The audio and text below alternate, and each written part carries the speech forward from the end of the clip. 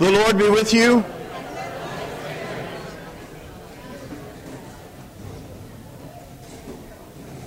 Let us pray. This is a prayer for the mission of the church. O God of all the nations of the earth, remember the multitudes who have been created in your image but have not known the redeeming work of our Savior Jesus Christ, and grant that by the prayers and labors of your holy church they may be brought to know and worship you as you have been revealed in your Son, who lives and reigns with you and the Holy Spirit, one God, forever and ever. Amen. Where have all you people been? How great is it to be back? Yeah. Somebody told me that we were having a traffic problem outside, and I thought, what a wonderful problem to have for a change. Well, I'm glad to see you all, and I'm delighted that we could be back on this Rally Sunday. I know that the world is still in a state of confusion and chaos, but thanks be to God, the Lord is the same yesterday, today, and forever. And that's what we're here to celebrate this morning. Normally for the Rector's Forum, I teach a class on a book of the Bible. That's generally the way we operate here. But I thought we would do something a little bit different at the beginning of this semester as we start anew. COVID has certainly been very challenging to all of us. This has been a very challenging season for you as individuals and for us collectively as the body of Christ. But there have been some good things that have come out of it. It's really remarkable that we have continued to see growth here at St. Philip's in spite of COVID. Brian McGreevy is in charge of our newcomers and our visitor ministry. Brian, how many newcomers do we have right now in the pipeline who are interested in perhaps membership at St. Philip's? Currently 120. So, when you think about that, 120 people in spite of a pandemic, in spite of the fact for a good portion of a year and a half or 2 years, we were going virtual. And yet God is continuing to bring people here. They're drawn here. We've been able to expand our reach actually by our virtual ministry. We have people that watch us in England, so across the Atlantic Ocean. We have people that are across the country. We have people all over the world really are tuning in to see what's happening at St. Philip's. And so we can be very grateful. This is a classic example of Romans 8:28, that God works all things together for good for those who love Him and are the called according to His purpose. So we know that God is faithful even in the midst of difficult times, and it's His faithfulness that we cling to today. But this reminded me that this would be a good time to teach a course on Anglicanism, because we have all of these people coming in, and I don't mind telling you, the vast majority of them are coming from non-Anglican backgrounds. We have people that are coming from Presbyterian backgrounds and Lutheran backgrounds and Methodist backgrounds and Baptist, and we've got a few recovering Roman Catholics, and all these people that are coming in from all of these various traditions. And they're drawn here to St. Philip's. Now, they may be drawn for any number of reasons. It may be something that they hear from the pulpit. It may be the music that they're hearing on Sunday morning. It may be the fellowship that they are beginning to enjoy in this place. But whatever it is, they're being drawn to this particular place at this particular time in history. And of course, it's our job to feed them. But when they come, for many of them, this is something different. I was talking to somebody who is a former Roman Catholic, and she told me that while the liturgy is very familiar to her, that is to say, the style of worship, what she heard coming out of the pulpit, and she was here on Christmas Eve for the very first time, she said, it's not like anything I've ever heard in my life. And we've got others who are coming who are from Presbyterian and Baptist background, and they said that what they're hearing coming out of the pulpit sounds quite familiar, but the way we worship is very different. It's very moving. It's very challenging to their spirit, and it challenges their mind as well as their soul. And so I thought to myself, well, this would be a good time for us to talk about what it means to be an Anglican church, because we are indeed unique. And for many people, this is something that they are drawn to, but they don't really understand what we're all about. So that's what I want to do for this semester at least. I want to begin to talk a little bit about the appeal of Anglicanism. What does it mean to be an Anglican church? Let me give you just a brief definition of what an Anglican church is. This is the most basic definition. An Anglican church is a church that can trace its lineage back to the church in England. Not necessarily to the Church of England, but to the church in England. And you'll see why I make that distinction in just a moment. But an Anglican church is a church that traces its lineage back to the land of the Angles and the Saxons. That's where that term Anglican comes from. So it's an English church. But what we're also going to see is that while it is an English church, it is a church that has a worldwide ministry and appeal.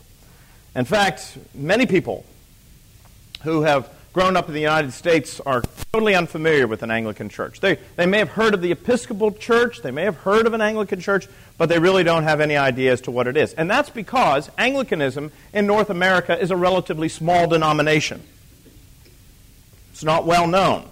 Certainly the Baptists outnumber us, the Methodists outnumber us, the Lutherans outnumber us, and so Anglicanism is not something that many people on the whole are familiar with. But actually, Anglicanism is the third largest body of Christians in the world. There are over 1 billion Roman Catholics in the world. That's the largest Christian denomination by far.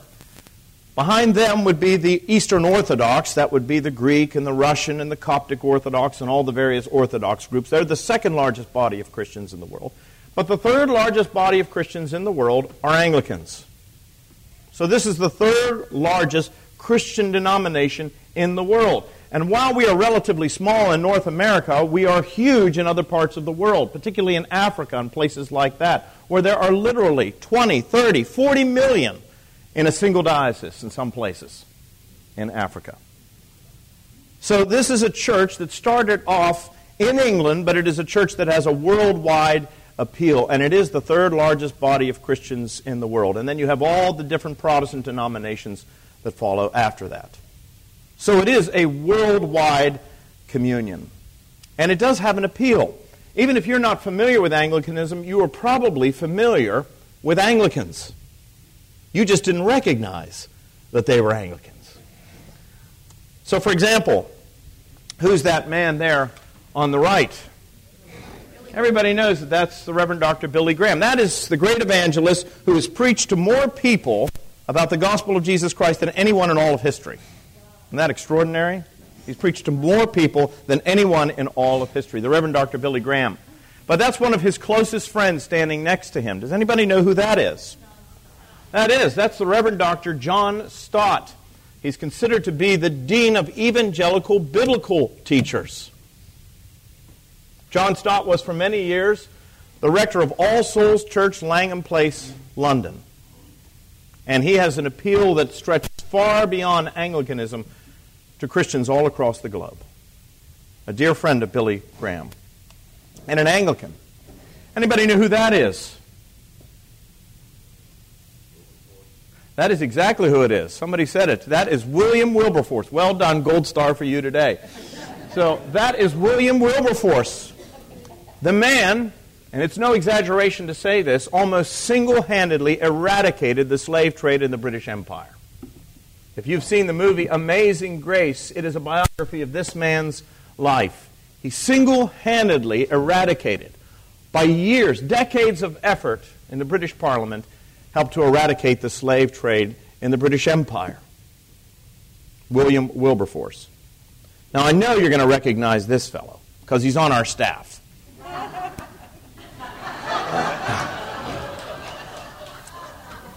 That is Brian McGreevy.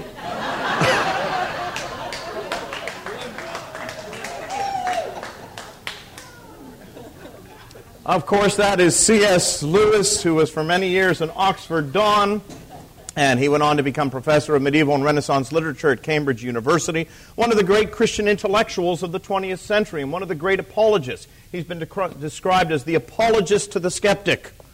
C.S. Lewis, the author of all kinds of works, not the least of which are those famous Chronicles of Narnia. You may not realize it, but C.S. Lewis was an Anglican. Wilberforce was an Anglican. John Stott was an Anglican. You might recognize this lady by what she's carrying, the little lady with the lamp. Anybody know who that is? That is Florence Nightingale. That's right. She is the mother of really the modern nursing movement. That angel of the battlefield who served in the Crimean. She was an Anglican. And it was her Anglican faith, her Christian faith, formed within that Anglican tradition, that drove her to a life of service, even in perilous times. Anybody know who that man is? Well, you should. He preached here on one occasion. No, it's not Wesley. It is George Whitefield. Absolutely, that is George Whitefield, who in his time was far more famous than John Wesley. George Whitefield was considered to be the greatest preacher in the history of Britain in the 18th century. And then he came here to the United States. Even Benjamin Franklin, who was a deist, was impressed by George Whitefield. The story said that Whitefield could preach without any amplification to 30,000 people, and they could hear him in the back of the crowd. Well, Benjamin Franklin didn't believe that. He was a skeptic. So he went out. Franklin was a scientist. And when Whitefield came to Philadelphia to preach, old Franklin went out. He began to mark off. He did all of the measurements to see how big the crowd would have to be in order for you not to be able to hear Whitefield. And he discovered that Whitefield could probably preach to a crowd twice that number and still be heard. He was known as the Golden Trumpet, George Whitefield. Now somebody mentioned this name. Anybody know who that is? You said it. Somebody said, didn't say Whitefield, they said somebody else first. That is John Wesley. That's right. That is John Wesley. And while Whitefield was more famous as a preacher during his time, by the time that Wesley died, he was considered to be one of the greatest ministers of the gospel in the history of Great Britain. Many historians say that it was the result of the preaching of Wesley and Whitefield that saved Great Britain from the reign of terror that was experienced in France. In other countries, they were cutting off kings' heads, and revolution was taking place. But it didn't happen in England. And many people say that it didn't happen in England because of the preaching of those two men, John Wesley, George Whitefield. And of course, as you know, John Wesley went on to found the Methodist movement. And that's what you really should understand it was. It was a Methodist movement.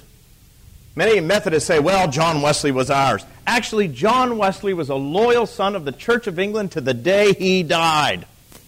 It was never his intention to break away from the Church of England. It was his hope that the Church of England would catch the missionary zeal. So he died a loyal son of the church. His father was a church. He was a child of the rectory. Let me tell you, that's something to say. That's John Wesley. Anybody know who that man was? That's his brother. Very good. That is Charles Wesley. Now, Charles Wesley is not nearly as well known as his brother John, but you've heard of him, or at least you've sung his hymns. Both of these men became clergymen, but they weren't converted until after they were in the ministry. You never know. There's always hope. But Charles Wesley was a man who was musically inclined, more so than his brother. And he tried his hand at writing hymns, but he just never could get it right. The words just never seemed to come.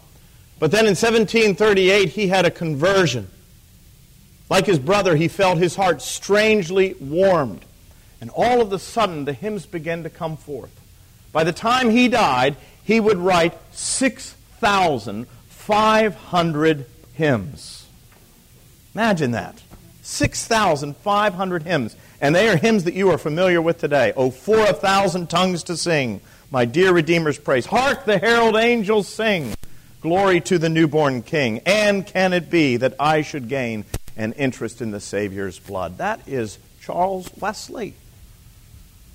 And Charles Wesley was an Anglican priest, just like his brother John. Now, I know Brian McGreevy knows who this is, but Brian, you can't shout it out until nobody else gets it. Anybody know who that is? It's Dorothy L. Sayers, one of the great intellectuals of the 20th century, a part of the Inklings crowd, and the author of many of the best mystery novels that you will ever read.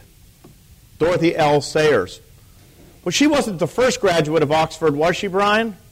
Female graduate? She was one of the early graduates of Oxford University, Dorothy L. Sayers.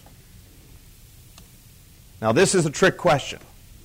Anybody know who that is? You say his name on a daily basis, whether you recognize it or not. Some of you came across his name this morning. That is Anthony Ashley Cooper. That's who it is. That's the Earl of Shaftesbury, the 7th Earl of Shaftesbury, Anthony Ashley Cooper.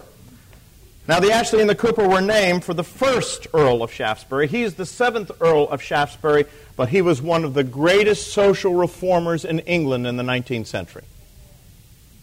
The reason why we have child labor laws today is because of Anthony Ashley Cooper. Because in the 19th century, children were forced into the factories. Little boys were forced to be chimney sweeps because they could crawl up small spaces.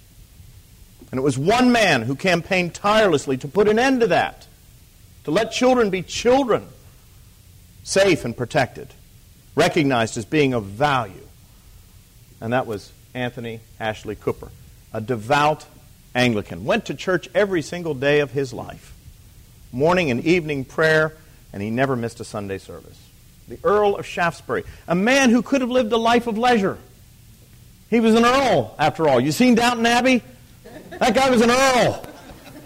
But he didn't. He used his influence, he used his money, he used his position in society to campaign for the well-being of others. And it was that desire for concern for others that really was a result of his Anglican upbringing. And here's a man that I know you recognize. Anybody know who that is? That's Archbishop Desmond Tutu. In 1984, he received the Nobel Prize for Peace for helping to bring to an end apartheid in South Africa. Many people think Archbishop Tutu was a Roman Catholic bishop. He was not. He was the Anglican Archbishop of Cape Town. So you see, even if you've never come across an Anglican church before, you know a great many Anglicans, and they have had a profound impact on the world and a profound impact for the sake of the kingdom of God. This is a unique denomination. It's a church with a rich past, but I want to say to you, it is a church that also has a glorious future. I would go so far as to say that I think Anglicanism, more than any other Christian denomination, has the potential to reach people in the 21st century. And it's because we really are something different. We are a combination of that glorious ancient Catholic worship that goes back to the earliest days of Christianity, and yet we've got that evangelical fervor of the Reformation churches. And that is a unique combination, and that's one of the things that draws people to this denomination. Here's how William Temple, who was the great Archbishop of Canterbury during World War II, put it. He said, "Our special character, and as we believe our peculiar contribution to the universal church, arises from the fact that owing to historical circumstances, we have been enabled to combine in one fellowship the traditional faith and order of the Catholic Church with that immediacy of approach to God through Christ to which the evangelical churches especially bear witness, and freedom of intellectual inquiry, whereby the correlation of the Christian revelation and advancing knowledge is constantly effected." In other words, we are a denomination that prizes worshiping the Lord with all your mind, all your heart, and all your soul. And there's something that is uniquely attractive about that. Now I want to talk for a moment about the roots of the Anglican Church. You know, sometimes understanding where you come from can be very valuable. Knowing your family history. I know Southerners understand this very well. What do they say about South Carolinians? They're like the Chinese. They love rice and they worship their ancestors. Well, there is something of value for knowing your family history. You can avoid pitfalls if you've got a family history of something. On the other hand, you can also capitalize on your family history. You can learn from those who have gone before, either for good or for ill. And that is also true when it comes to the history of your denomination. You can learn a great deal about the church. It helps you to understand the present, why I am the way I am, and it can also help you plan for the future. So what could we say about Anglican roots? What can we learn about our Anglican roots? Well, the first thing that you need to understand is that Anglicanism did not start with that man. Now that's the assumption that everybody has. That the Church of England came into existence because that rotund monarch of England was having marital difficulties. He wanted a divorce, couldn't get one, so he kicked the Pope out and establish his own church. Well, let me tell you something. History is always more complicated and nuanced than that. Always. That's something that our culture could learn before it starts taking down monuments. Is that history is always more nuanced and complicated than you would like to believe. And that is certainly true when it comes to Anglicanism. Anglicanism has deep roots, and it goes much further than the 16th century. For starters, we know that Christianity in England, what we call England today, the Romans called it Britain, goes back at least to Roman times. Christianity existed in England in Roman times. You do know that Britain was a Roman province. In fact, there's even some evidence to indicate that Pontius Pilate, before he became the governor of Judea, having served in the Roman army, served for a time in Britain. And if you go to England today, you can still walk and drive on many of the Roman roads. Now, you've heard the expression, all roads lead to Rome. That was not much of an exaggeration.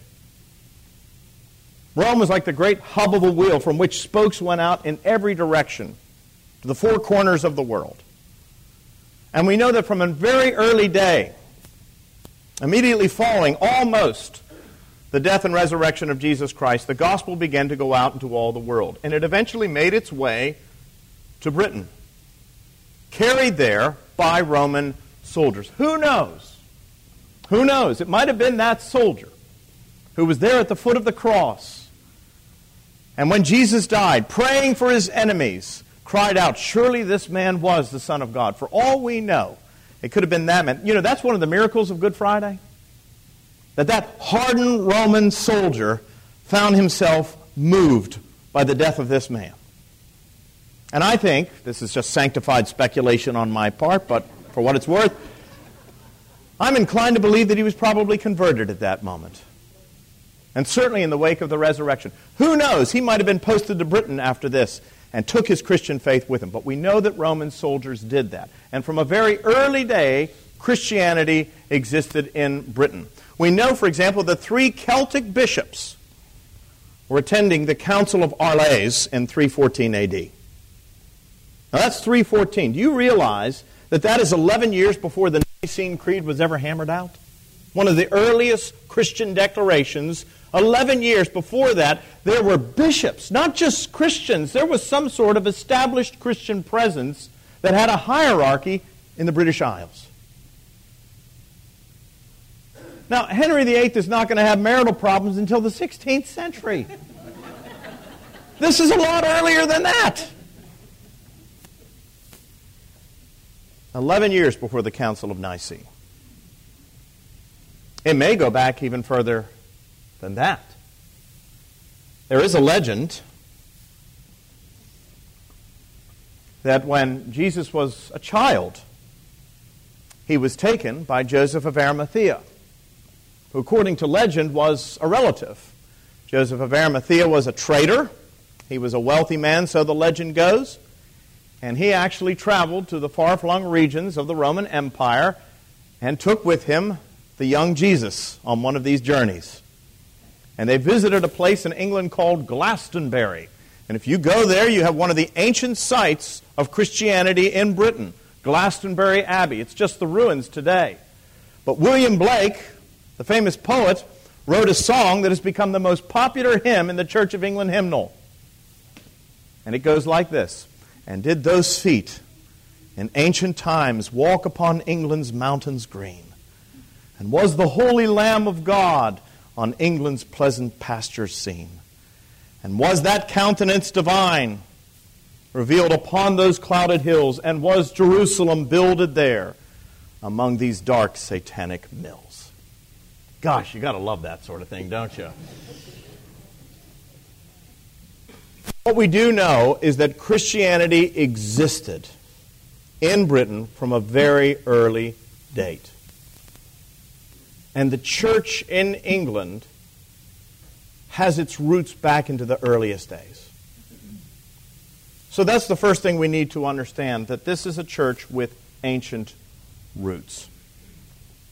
Now I want to talk a little bit about how Christianity made its way there, and how the Church of England changed and evolved. Because there was a strong, as I said, Celtic presence of Christianity. And Celtic Christianity was a little different from Christianity as it eventually came to be known in England. Celtic Christianity was a little loosey-goosey, and I don't mean that in terms of theology, just in terms of structure. It was a little more free-flowing. It was a little more charismatic. But we're going to see that things became very ordered very quickly. The story really begins with the fall of the Roman Empire in the West in 476 and the rise of the papacy. You may recall that the Roman Empire for about 50 years before 476 had been besieged and under attack by various barbarian groups, the Visigoths and the Vandals and so forth. And what happened in 476 was that the last of the Roman empires in the West, a man by the name of Romulus, was deposed.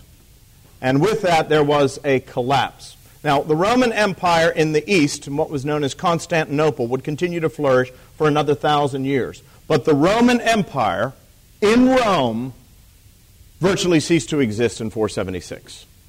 That was the end. And when the emperor was gone, there was a vacuum of leadership. There was no one there to whom the people could turn in a time of chaos and confusion. And as you know, the world hates a vacuum. If there's a vacuum, somebody or something is going to fill that. And now that the emperor was gone and nobody had anybody to look to, they began to look to the one figure who could unite them. And that was the Bishop of Rome. While the emperor was gone, the Bishop of Rome remained there. Now, the Bishop of Rome had always had a unique position in the life of the church from the earliest days.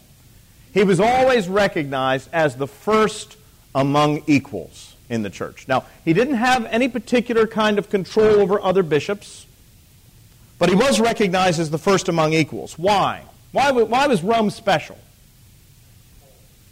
Because of Paul, but also someone else.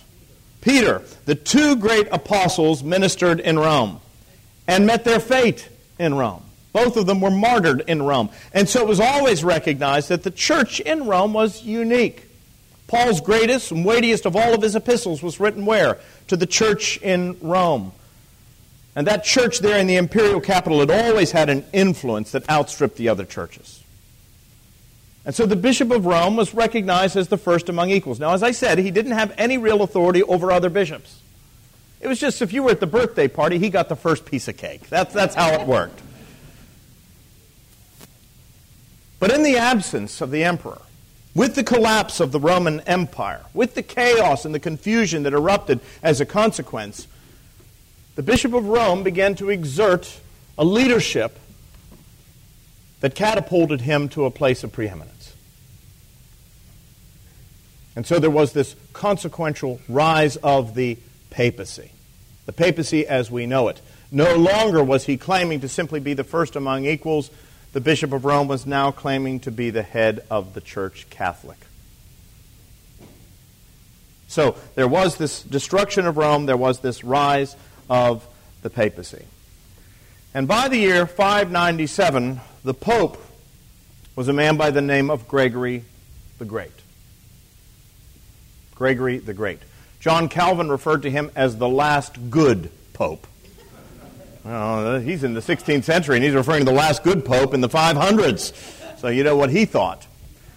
But the story goes that Gregory the Great was coming through the market in Rome one day, and he saw slaves being sold. Slavery was, of course, common in that time and in that part of the world.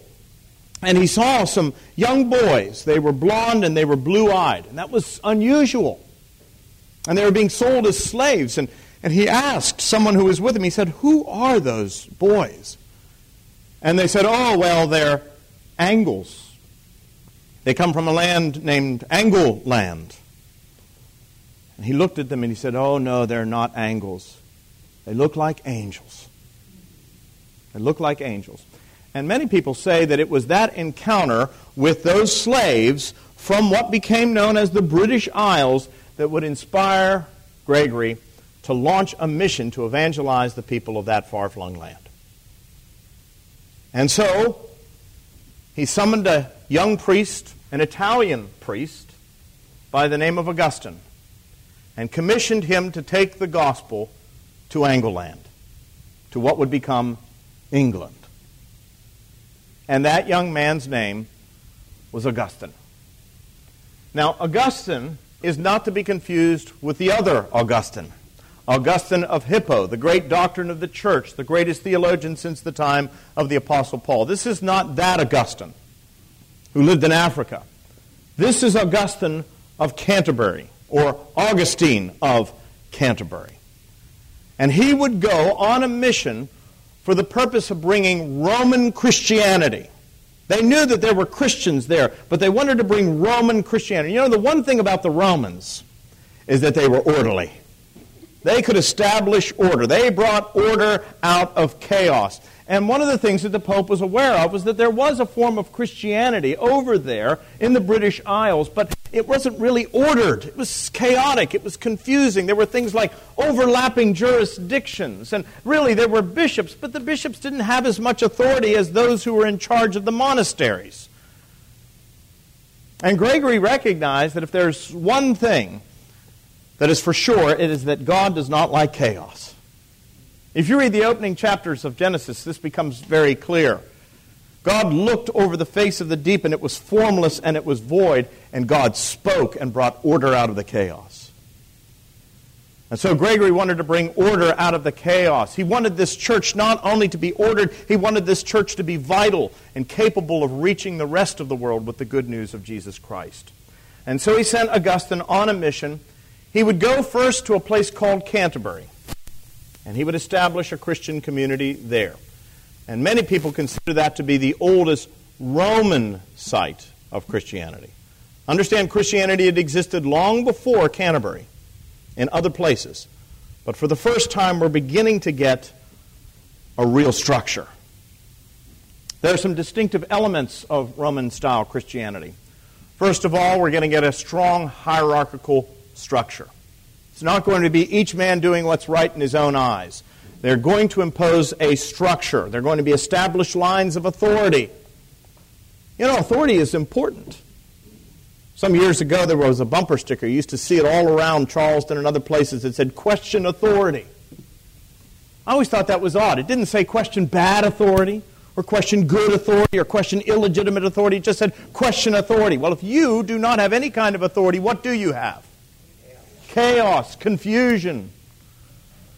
Well, the one thing that Gregory did not want and Augustine did not want was confusion. So this Roman style of Christianity, which came with Augustine, had established lines of authority, clear diocesan boundaries, and emphasis on synods of bishops. That is a gathering of bishops, not one bishop exercising control over all the others, but synods, a gathering, a collegial gathering of bishops, whereby they would sit down and pray and reason together. There was a harmonization of feasts and fasts. Over there in Rome, they celebrated Christmas and Easter on 2 days. Over there in England, they celebrated it on completely different days. And so it wasn't a case where the whole church Catholic was worshiping together. Now, Christmas is an established holiday, at least in the Western Church, isn't it? Those in Rome are celebrating Christmas the same time that we're celebrating Christmas, on December the 25th. So there was a harmonization of feasts and fasts. Now, initially, as I said, there was a conflict between Celtic and Roman forms of Christianity. People in Ireland did not like being told what to do. Sort of an Irish trait. And they didn't like being told what to do. So there was some conflict initially between the Celtic and Roman forms of Christianity. And in 1664, a synod, or a synod of bishops, again, this collegial element, is not going to be one person dictating to another, but a synod was called of all of these bishops, all of these leaders of the church at a place called Whitby. And they would adopt a Roman form of government for the church. This would bring Britain in line with most of Western Christendom. It established a calendar of common feasts and fasts, especially Easter, and it produced unity in the church, but not uniformity. That's very important. Unity, but not uniformity. They were to be of one mind, one spirit, but they didn't have to be exactly alike. You know, unity, it doesn't mean that everybody has to be exactly alike, like we're just stamped out on some sort of conveyor belt. They were united on the important things, and there was liberty on the things that were unimportant. And that became a distinctive feature of Anglican Christianity. Unity in essentials, liberty in non-essentials, and in all things, charity. All things charity. But the spirit of Celtic Christianity, while it changed and came under the control of the Roman Church, nevertheless, Celtic Christianity tempered Roman Christianity in Britain in a way that it did not do this anywhere else. For example, kings retained a great deal of power in ecclesiastical appointments. Local chieftains, for example, had something to say about who got appointed as bishops. England was a long way away from Rome. And the English Channel was a formidable obstacle. It's not so much today, but it was a formidable obstacle in those days. And so the church was united with the Roman Church, but they were a little bit different. They were tempered. They were a little more relaxed. They also retained the right to forbid the removal of English court cases to Rome. So you begin to see that we've come under the Roman Church in England, and yet we're a little different. And the result of all of that was a church that was historic, tracing its lineage back to the earliest days of Christianity, apostolic. It had bishops in succession who could trace their lineage back to the early days, to the laying on of hands. Isn't that what Paul said to Timothy? Fan into flame the gift of God that is within you for the laying on of my hands. It was historic, it was apostolic, it was Catholic. It was no longer out there on the fringe. It was now united with the rest of the church. There was unity. There was conformity. But at the same time, it was unique. It was different from the Catholic Church in every other part of the world. And we're going to see that that is going to prove to be one of the greatest assets of Anglicanism as the years go forward. So that's a bit of a crash course in history. We've only got 5 minutes left. When we come back next week, we're going to talk about medieval Christianity. Because something happens in the Middle Ages. Now, when we think of the Middle Ages, we often think of the Dark Ages, don't we? The Dark Ages. But actually, the Middle Ages were a time of great intellectual fervor. The best way to describe the Middle Ages is to say it was the best of times, but it was also the worst of times. The best of times in terms of science and technology and advancement in literature, but the worst of times in terms of malfeasance and confusion. So we'll come back together again next week and take a look at medieval Christianity and how that changed Anglicanism. And maybe we'll come the whole way up to Henry VIII and see how that king and his marital problems fits into the story. So it's a fascinating story. Come and join us next week. Let's pray. Father, we give you thanks and praise for this wonderful tradition and heritage that we have as Christians and as Anglican Christians. We have no right to be prideful, but we are thankful. Thankful for what Anglicanism has done, how it has reached the world, how it is unique. And we pray that we, as Anglican Christians today, would have that same missionary zeal, that desire to reach out to the lost. We are uniquely gifted to be able to do this in a way that no other denomination can. So grant us the grace to do it, Lord. Not to be bogged down in divisions and confusion, but to have a clear sense of what our calling is in the world. That we might lift up Jesus Christ, and that He might draw all men to Himself. For it's in His name we pray. Amen. All right, thank you.